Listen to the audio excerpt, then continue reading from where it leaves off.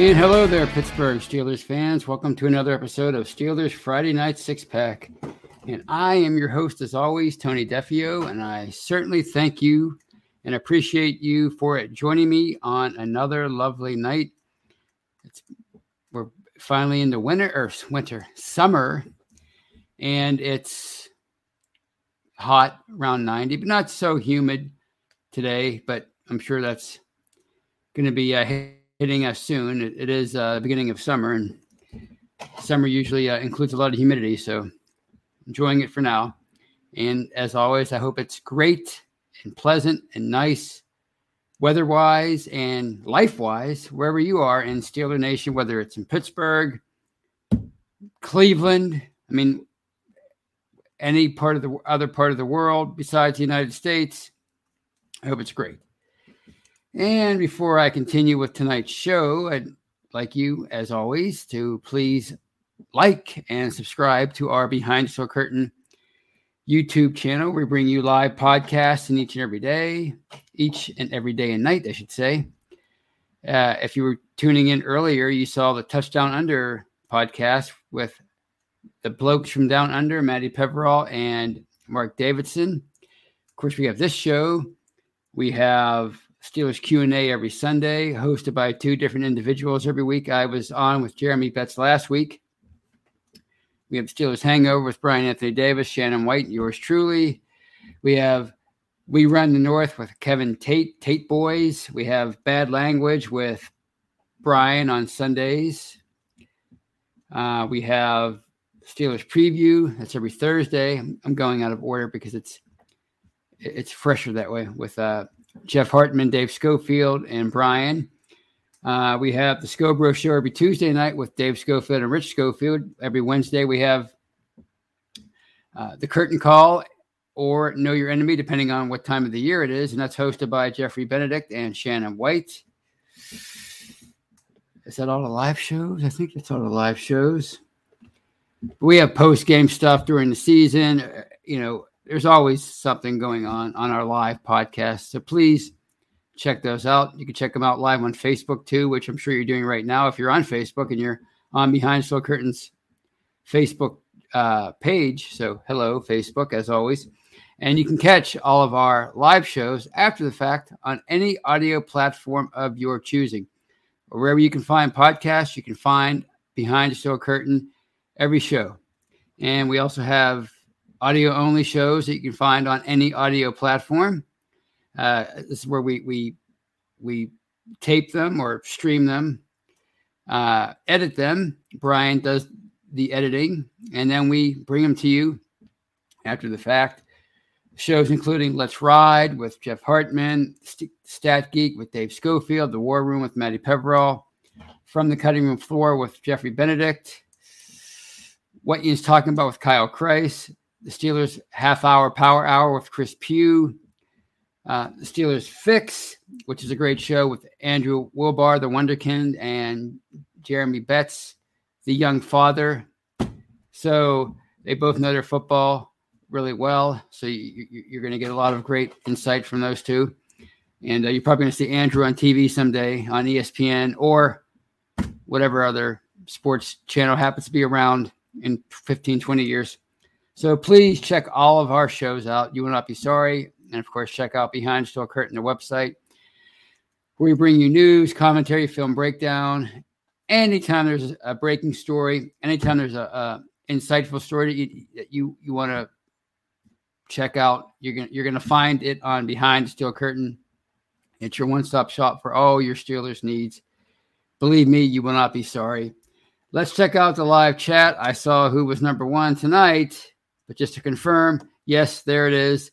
Steelers Pittsburgh, who gives the thumbs up to Steeler Nation. They're first in tonight. Steeler Chick 46 is with us. Kyle Johnson, who says, hey, Tony. He's joining us from YouTube. Just Me, also from YouTube, a BTSC legend. You're all legends, but you know what I mean. Thanks, Mean Joe. Speaking of legends, wow. Any bigger than Mean Joe Green? Maybe it's the real Mean Joe. Either way, thanks, Mean Joe's a legend too.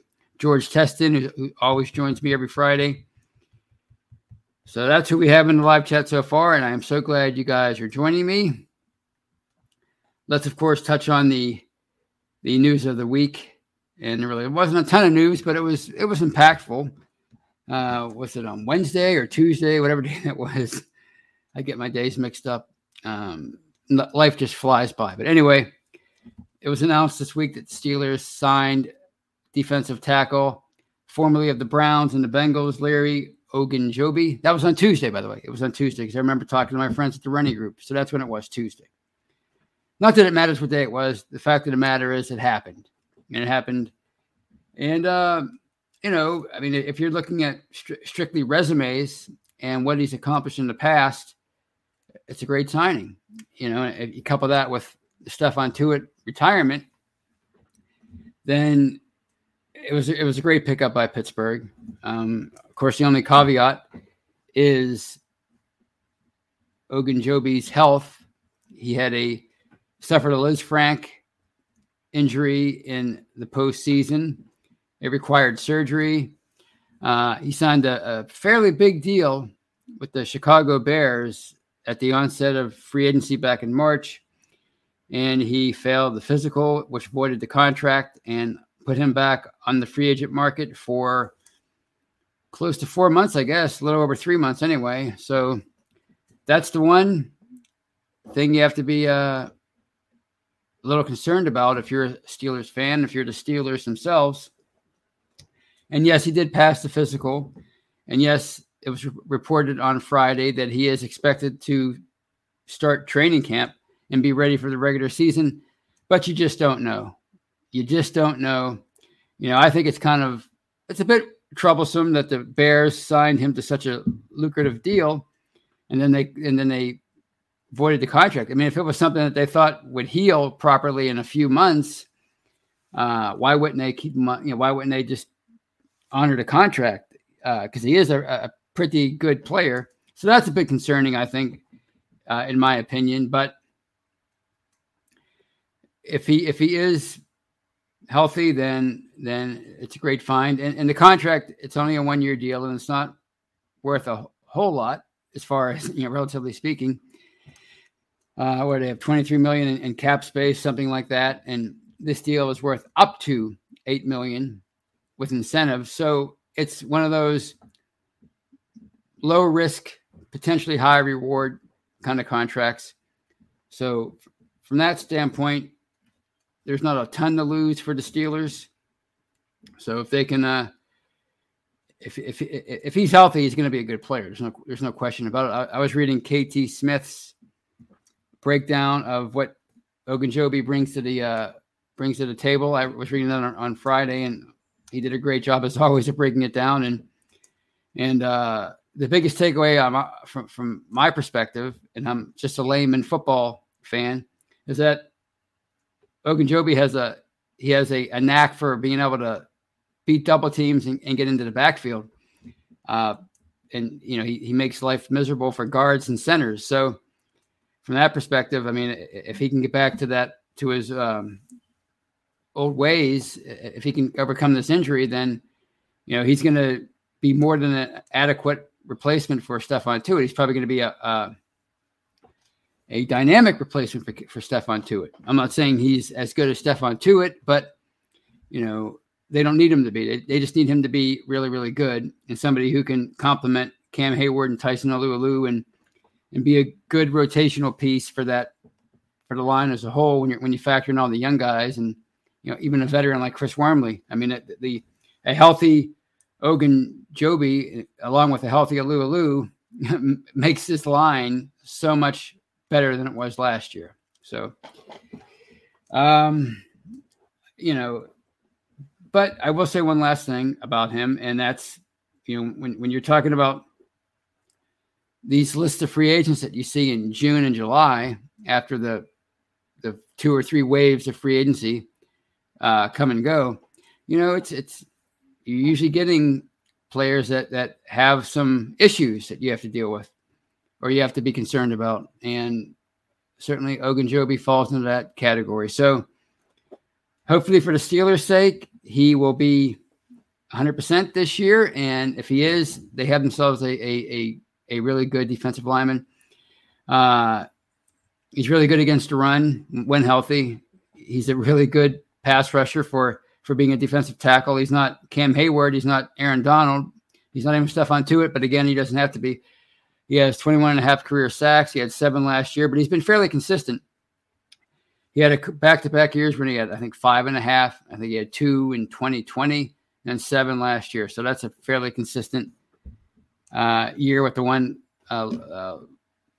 year where he kind of regressed a little bit. So he's fairly consistent in getting after the quarterback. So we'll see what happens. I'm still not gonna, I'm obviously gonna wait and see. Because we've been down this road before with guys like Ladarius Green and a couple others. So nothing is official until I see him on the field and I see him staying healthy.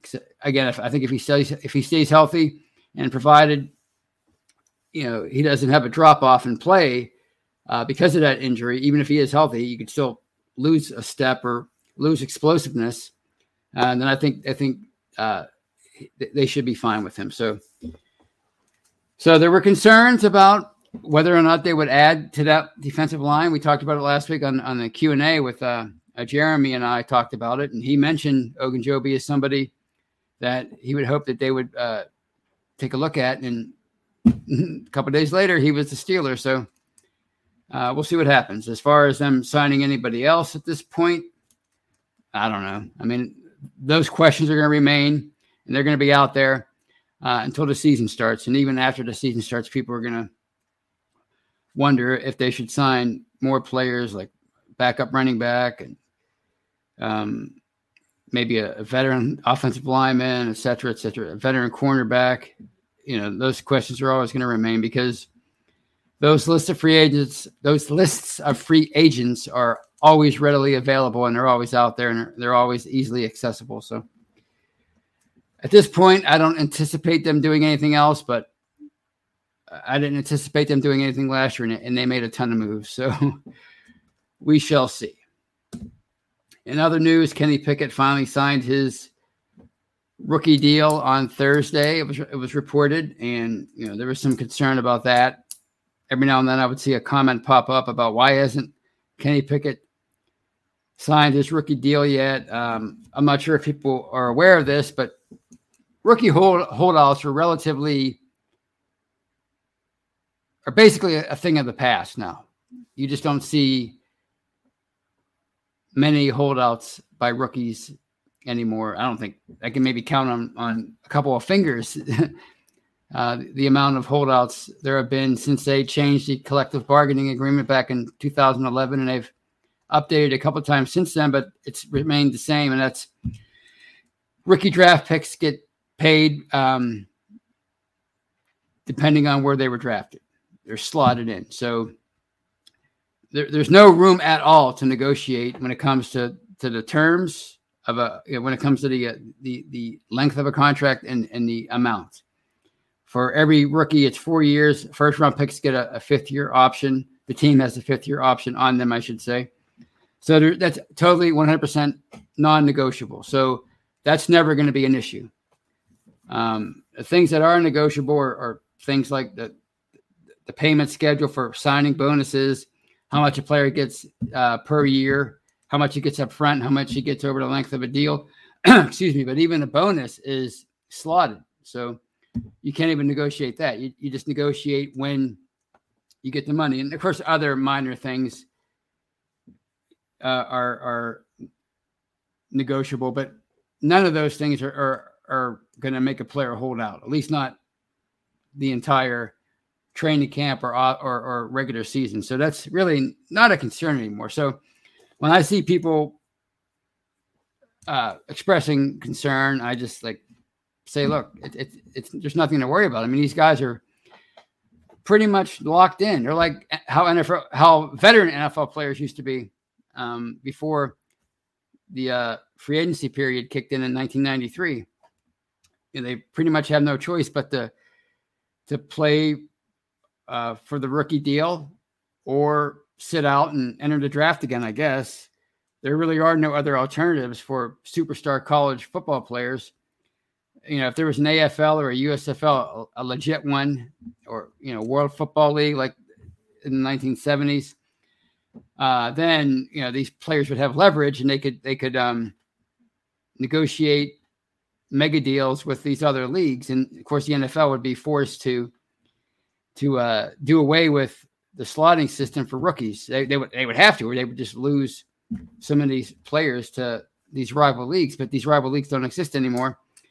The NFL is basically a monopoly in that regard. So you're never going to see rookies hold out anymore. There might be a rare occasion, like with Joey Bosa a few years ago, when that happens, but it's pretty much a thing of the past. And if you're a player like Kenny Pickett, you're basically any rookie. You're betting on yourself.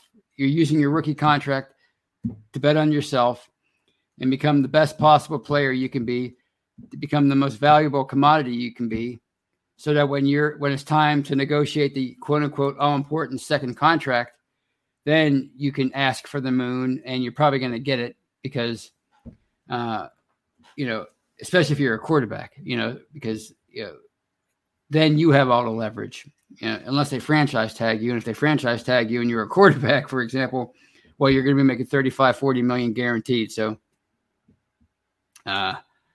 really, there was never any cause for concern when it came to Kenny Pickett. It was, I think a lot of fans, honestly, I think they still think of these situations like they were in the 80s, 90s, and 2000s, back before the 2011 CBA. Back then, a rookie could ask for anything he wanted, and the ninth overall pick could make more than the second overall pick. It's just how it was.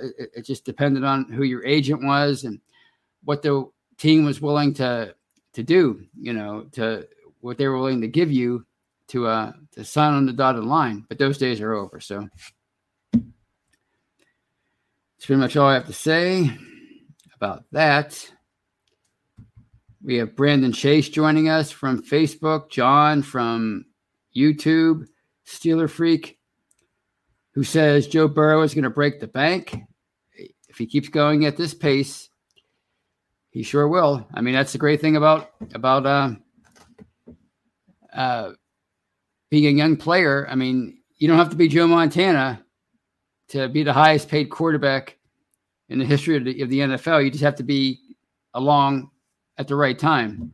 We saw that with Minkah Fitzpatrick last week. He's the highest paid safety of all time right now. Is he Ronnie Lott? Is he Troy Polamalu? Is he Ed Reed? No, not yet anyway, but he's the highest paid safety. Why? Because he came along in the late 2010s, and now he's benefiting from what a lot of these veteran players, players well before Troy and Ed Reed came along, for the sacrifices they made and the battles that they fought, in order to get a lot of the benefits that the current players have. So yeah, Joe Burrow is going to make a ton of money, just like Josh Allen did, just like Dak Prescott did, just like Lamar Jackson's probably going to get, if not with Baltimore, certainly with somebody else. And hopefully, if you're a Steeler fan, just like Kenny Pickett's going to get someday, because if he gets that kind of a deal, then it just shows you what kind of a quarterback he will become. So, hey, Kyle Johnson says, "Well, I got to put this up there because of my ego." And he says, "Yours is my favorite show. I like them all, but yours is the best." Wow, good thing I saw that 19 minutes in and not at the very beginning. That might have made me nervous. But now that I've got a few hits in, I got a few tackles in.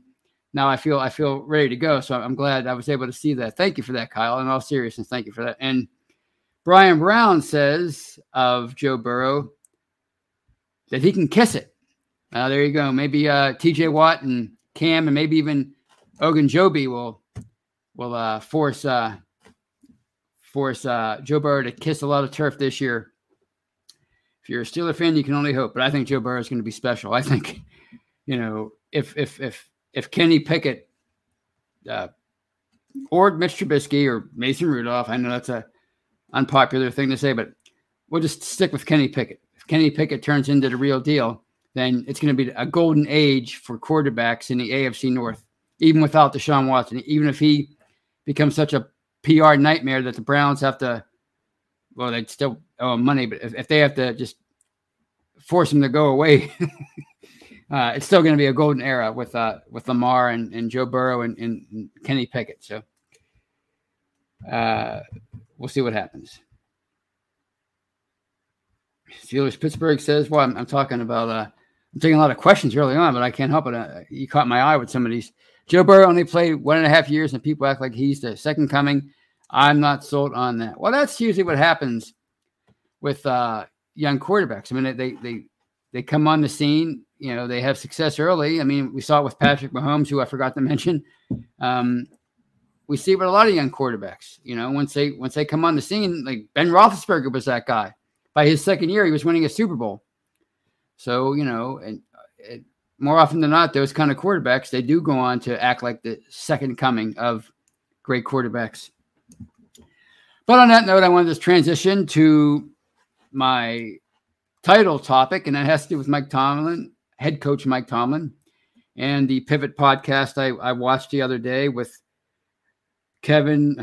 with Brian Clark, Channing Crowder, former outside linebacker for the Dolphins, and Fred Taylor, the legendary Steelers killing running back for the Jacksonville Jaguars, and he finished out his career with the Patriots. But I mean, he made his mark with the Jaguars, and they get over 11,000 career yards in like 11 years. I mean, he had a heck of a career. Anyway, it was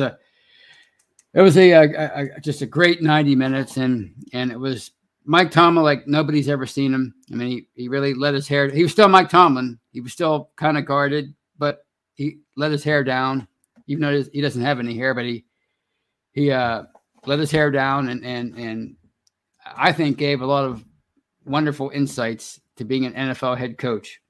It was like reading his autobiography, but in interview form. And a lot of things I took away from that.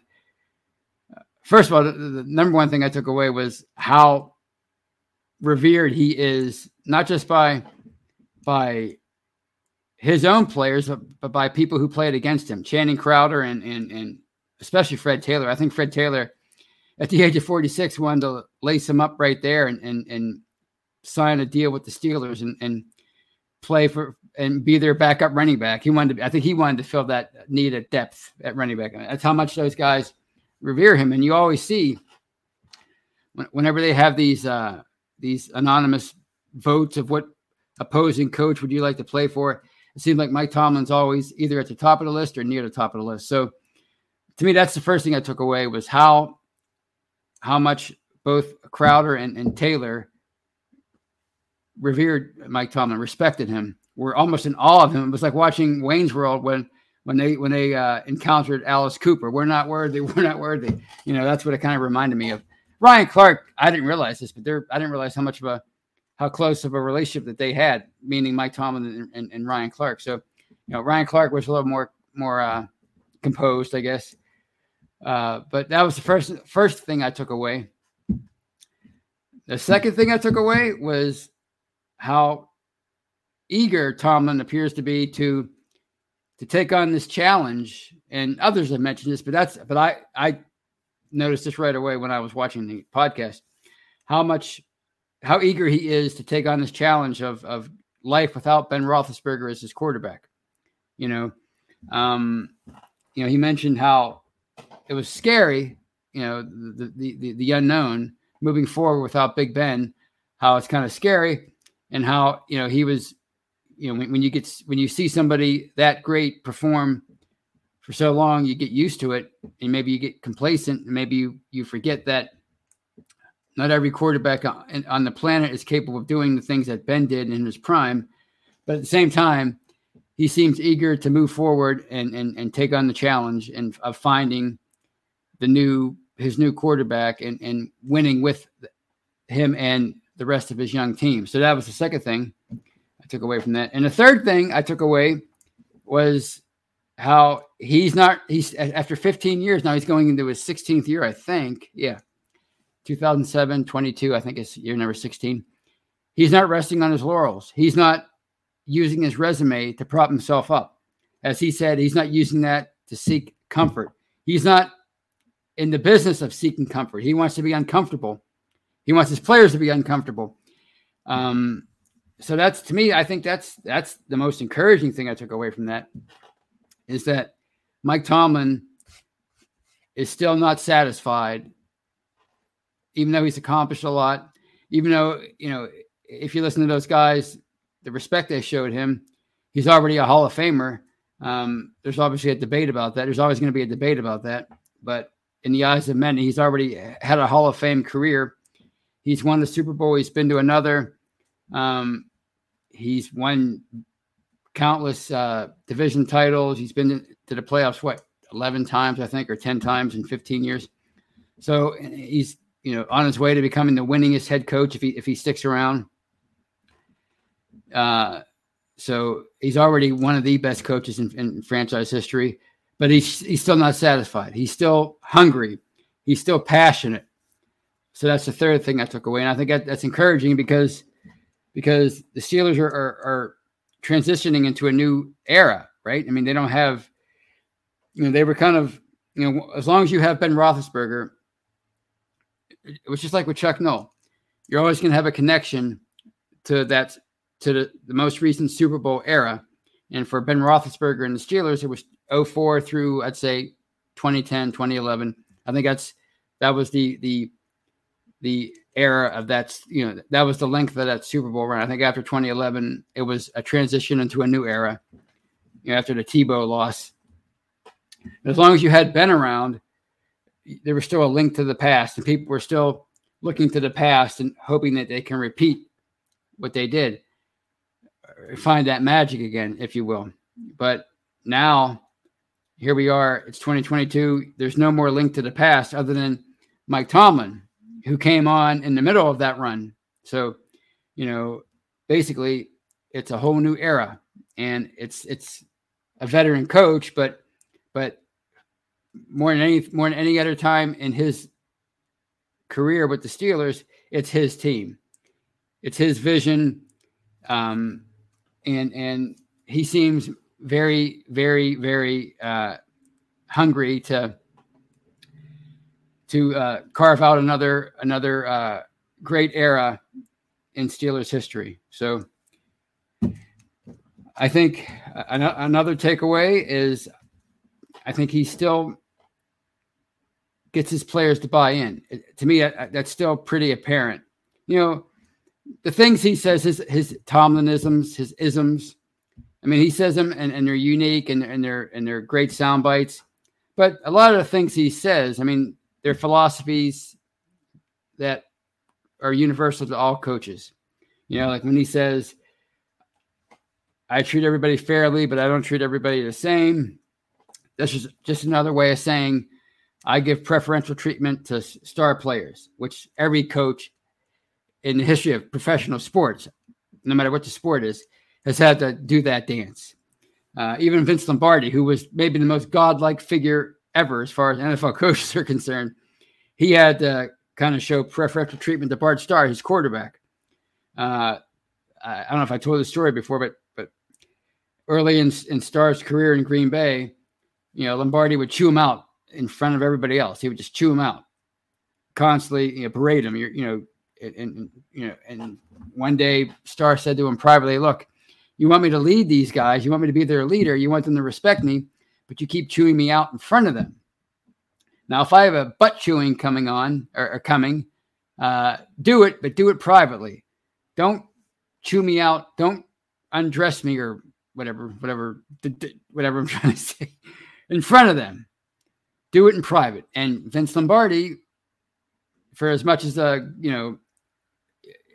how much of a tyrant he could be, he never did that again. He respected what Bart Starr had to say, and everybody was better for it. Obviously, Bart Starr went to the Hall of Fame. won however many championships together. So every coach has to do that, has to toe that preferential treatment line, so to speak. Like other things he said, like, which I thought a really cool quote that he said, I think it was a new one. You can't do ordinary things and expect unique results. And I thought that was fantastic. That's just another way of saying you can't win without making sacrifices. You can't be successful without making sacrifices that you're maybe not always prepared to make. It was just another way of saying that. Like I'm living that example right now over these last couple of months. I'm always trying to get into shape, right? And I'm always a fairly active person, but I up until a couple months ago, I wasn't seeing the results I wanted. Why? Because I didn't want to eat the right way. Well, now I'm starting to eat the right way, and it's paying off. It's not easy to eat the right way. It's not easy to eat the right kind of foods, but I'm starting to do that, and I've been consistent with it, and now I'm seeing results.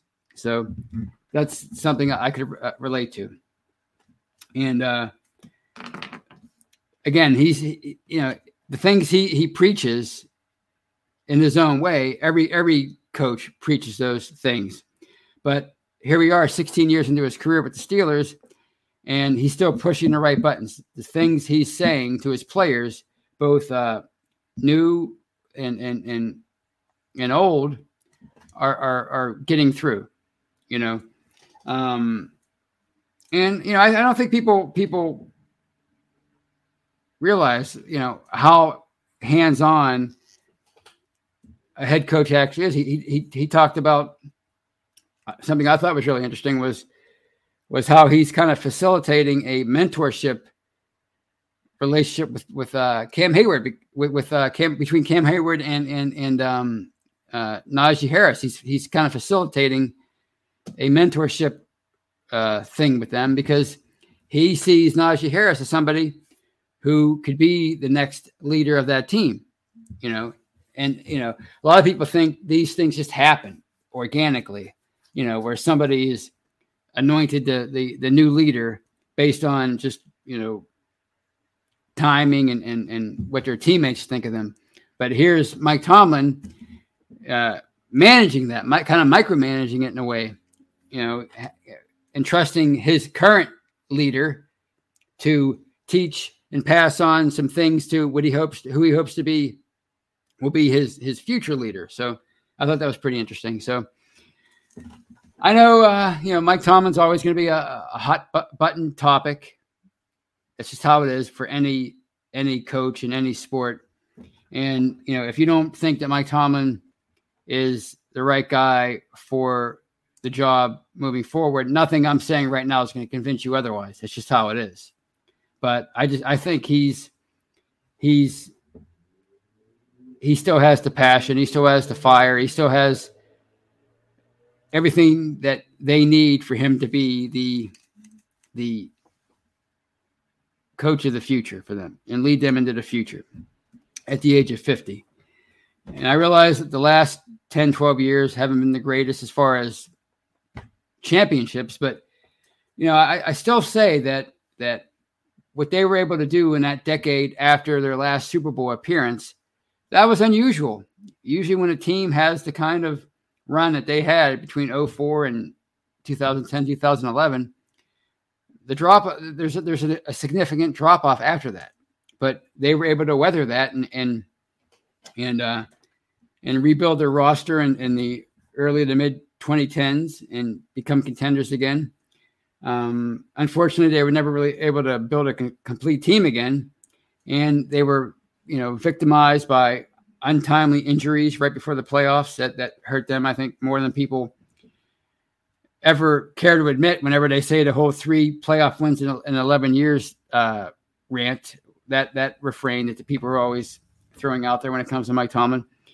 And another thing it's that never gets mentioned a lot is that, hey, look, when you have one foot in the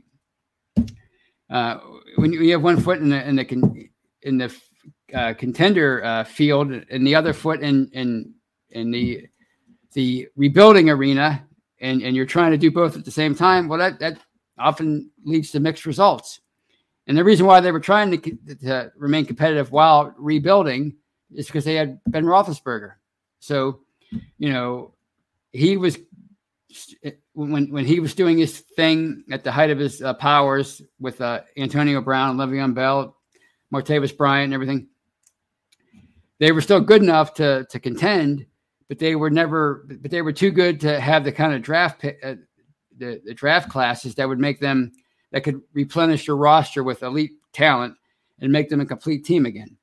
And plus, and Tomlin sort of alluded to this during the podcast, they were allocating so much money to one position that made it harder to bring in elite free agent talent to help, facilitate another championship run. So, I think it's more difficult than people realize. And you see other examples around the league.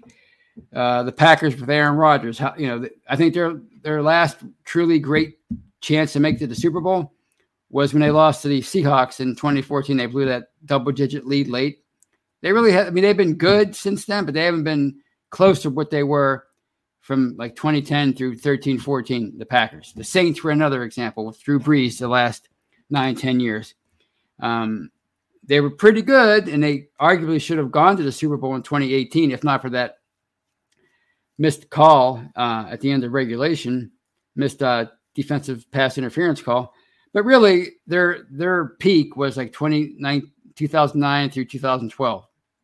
And then they, both Drew Brees and Aaron Rodgers commanded so much salary that they had trouble fielding complete teams. So I don't think people take that into account, So it's going to be interesting to see where Mike Tomlin leads this team. We can have these discussions about, should he be on the hot seat? Should he be held accountable? Should he be fired? But obviously he's not at that point where he should be fired. And when you say things like, should he be held accountable or should he be on the hot seat? What you're really saying is, should he be fired? And obviously, I don't think he should be fired. I still think he's doing his job at a fairly high level, at a really high level. And now he has a young team, and I'm eager to see what he does as far as leading them into the future and building them up and coaching them up, and whether or not he could turn them into a contender again. So those are my thoughts for tonight. And now I will take some time and answer some questions and highlight some comments.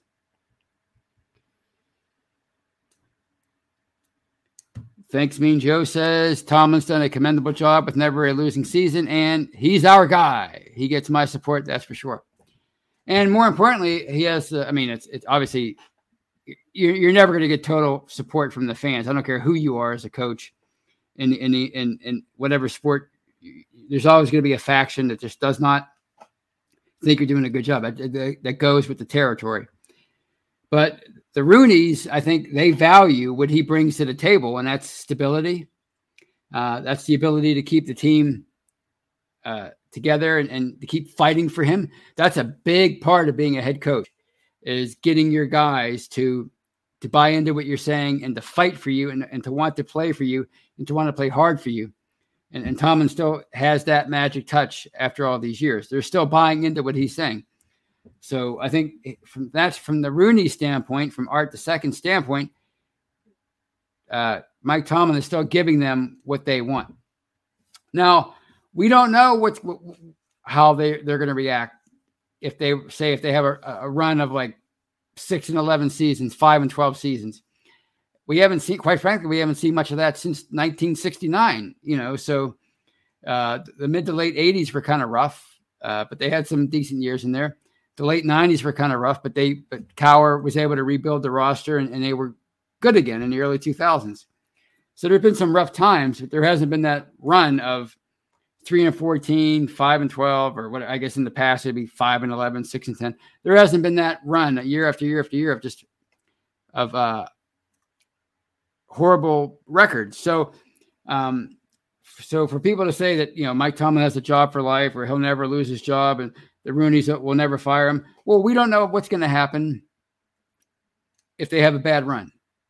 But the point is, as of right now, under Mike Tomlin, they've been fairly consistent and they haven't had a bad run. They haven't gone more than 2 seasons without making the playoffs since he took over. So he's been more consistent than Bill Cowher, and Cowher was really, really consistent. I was sad to see Cowher go when he resigned. But, he's been more consistent than Cowher, and Cowher was fairly consistent himself. So I think moving forward, he's still their guy. Michael O'Malley says, Tomlin's the top 3 coach in the NFL, or is that? Yeah, is it? Yeah, I agree. Brian Brown asks, when is the first preseason game? It is August 13th at Heinz Field against the Seattle Seahawks. Kyle Johnson asks, which Steeler receiver leads the team in yards this year? That's a tough question. I'm going to go with Deontay Johnson. And this is another one from Michael O'Malley, and I find this funny. And not nothing against Michael O'Malley, but it's just funny how this narrative changed over the years. And Michael says, knowing full well, I think we all know now that Mike Tomlin has had a huge hand in the game planning and the designing of the defense over the last 6, 7, 8 years. And he says he needs to loosen the reins this year on the D and allow the coaches to coach. And, maybe you're right, but I just find that funny because for years he was criticized for being too hands off and being a CEO and not having, people would ask, what's Mike Tomlin do? What does he do? I want to know what he does. How does he affect the game? And now he's doing that. He's a defensive guy. And of course, naturally he's going to want to have his hand in the defense, but now people want him to sort of turn that back over to the defensive coaches. And I mean, he's got a couple of great ones in Austin and Brian Flores. So that makes sense. But, he's always going to have you want your head coach, to be a CEO, but you don't want him to be totally hands off. You want him to have a hand in everything because he's accountable for everything. He's one of us to answer for everything. And Steeler Chick 46 asks, Tony, what's your new diet? It's just eating less and eating smarter. I mean, nothing earth shattering. It's the wise old principles that we all know. Less calories, healthier food, more nutritionally dense food. That's it. You don't want it, but nobody wants to hear that from me. But that's been my new diet. Just being smarter. It always comes down to diet. And you hear a lot of these fitness gurus and they tell you about what exercises to do and this and that, but they always say this: 90% of it's the diet. And most people don't want to hear that because we want to kind of take the easy way out but it doesn't work that way. You have to eat right. And thanks.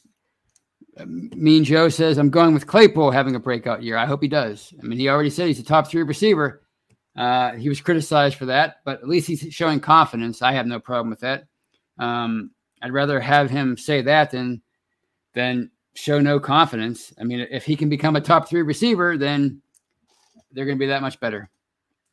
And Steelers Freak says that I went to Iron City Kite beer. I don't even know what that is, or light beer. I think he means light beer. I do drink a lot of Icy Light, but actually, no, I don't drink a lot of Icy Light. I drink a lot of Miller Lite. I do drink a lot of light beer, I should say. But but then again, I always drank light beer. That was never my problem. It's eating too many simple carbs. That's always been my problem. Ever since I was a little kid. Combos, Pop-Tarts, you name it. If it's a simple carb, I'll eat it. Who cut your hair, says Mean Joe. Mother Nature right now. All right, let's see what else we have here. See if I can scroll back and see anything. Here we go. Steelers Pittsburgh. 2019 was a good example of Tomlin keeping the team competitive with limited talent. That's right. And that's what I point to when I think of years. I think we all point to that year because it's really the only example we can look back on. with Tomlin without Ben Roethlisberger, and that's 2019. I mean, this team, lost its most indispensable player 6 quarters into the season, and that was on the heels of losing Antonio Brown, trading him away because he burned every bridge in Pittsburgh. And, of course, Le'Veon Bell was gone. Bryant was gone. And yet he kept them in it. They went out. They made the deal for Minkah Fitzpatrick. They had probably the most elite defense in the NFL that year. It was certainly one of them. It was certainly the most opportunistic, or at least one of the most opportunistic. And they were getting by with a young and unproven Mason Rudolph and a totally young and unproven Devlin Hodges, and they almost made the playoffs. They finished 1 game out. So,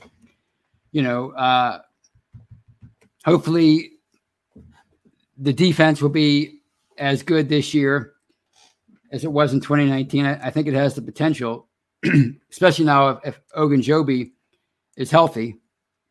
And, if the offensive line can keep improving, actually improve, and be an asset to them this year, or at least be average for them this year, then maybe they can surprise a lot of people. I don't think people are expecting a whole lot from them, but I don't blame them either, because, until they proved that they have a really good quarterback among all these great quarterbacks in the AFC, then, it's going to be hard to convince people that the Steelers are a legit team. But, that's what's so great about sports, is it's the ultimate reality TV show. And that's why we keep tuning in each and every day and a week, because we want to be surprised. And I think the Steelers could surprise some people this year if some things fall into place.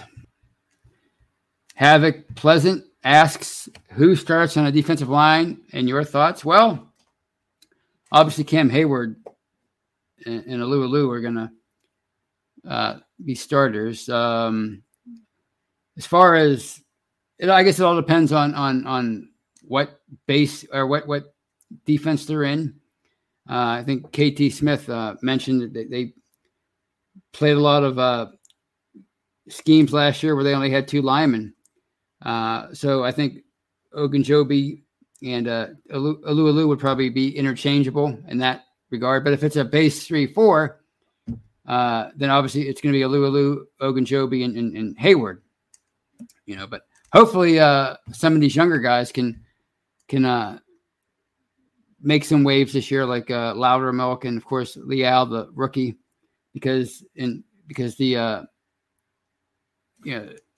if they can find at least one good player out of those 2, then that's going to bode well for the future for that unit, because let's face it, Alu and Cam Hayward, especially, those 2 are getting up there, and you have to find your future eventually. So hopefully with these young guys, they have a lot of young talent on that line now. Maybe they can develop into something. All right. I think it's time to hang them up for the night and go eat some dinner and fall asleep and get up and go to work tomorrow. But it was fun talking to you all and interacting with you all. And I always appreciate the participation. And again, don't forget to check out the rest of our podcast family and continue coming back to Behind the Steel Curtain, the website, for awesome content each and every day and night. Until I talk to you on Monday with Brian and Shannon, have a great weekend and go Steelers.